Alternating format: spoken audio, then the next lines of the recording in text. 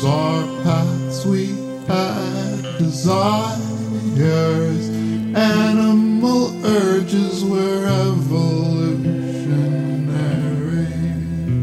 Predisposed to these feelings and feelings and we hide more our feelings inside.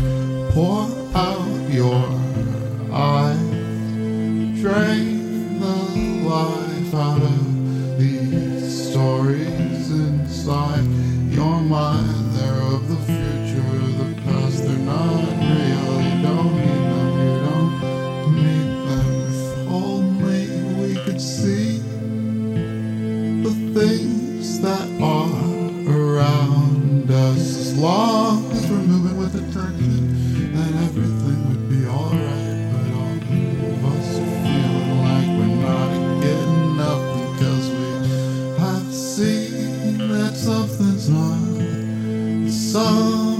not quite right.